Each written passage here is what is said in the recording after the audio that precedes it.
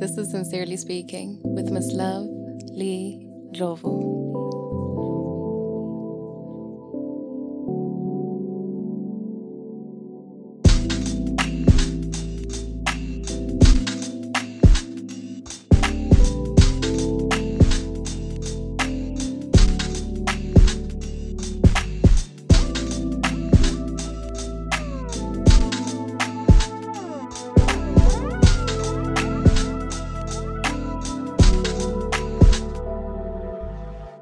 Dear listener, you are now tuned in to the innermost part of my soul, a space where love is free.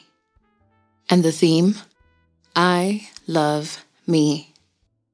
As in, I love me enough for the both of us. This is both for you and for me. It is so that you and I can just simply be.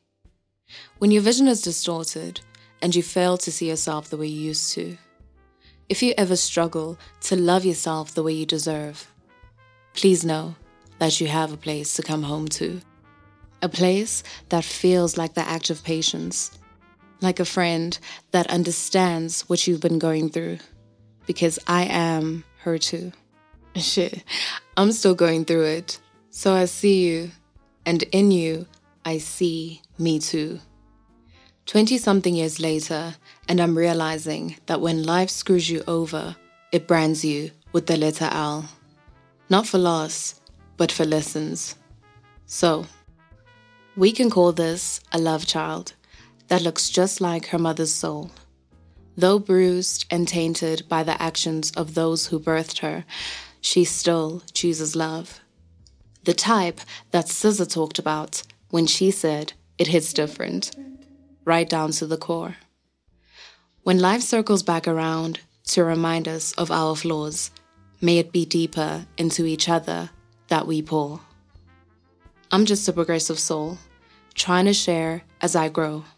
So this is my gift to you. My hope is that she will do for you exactly what she does for me too.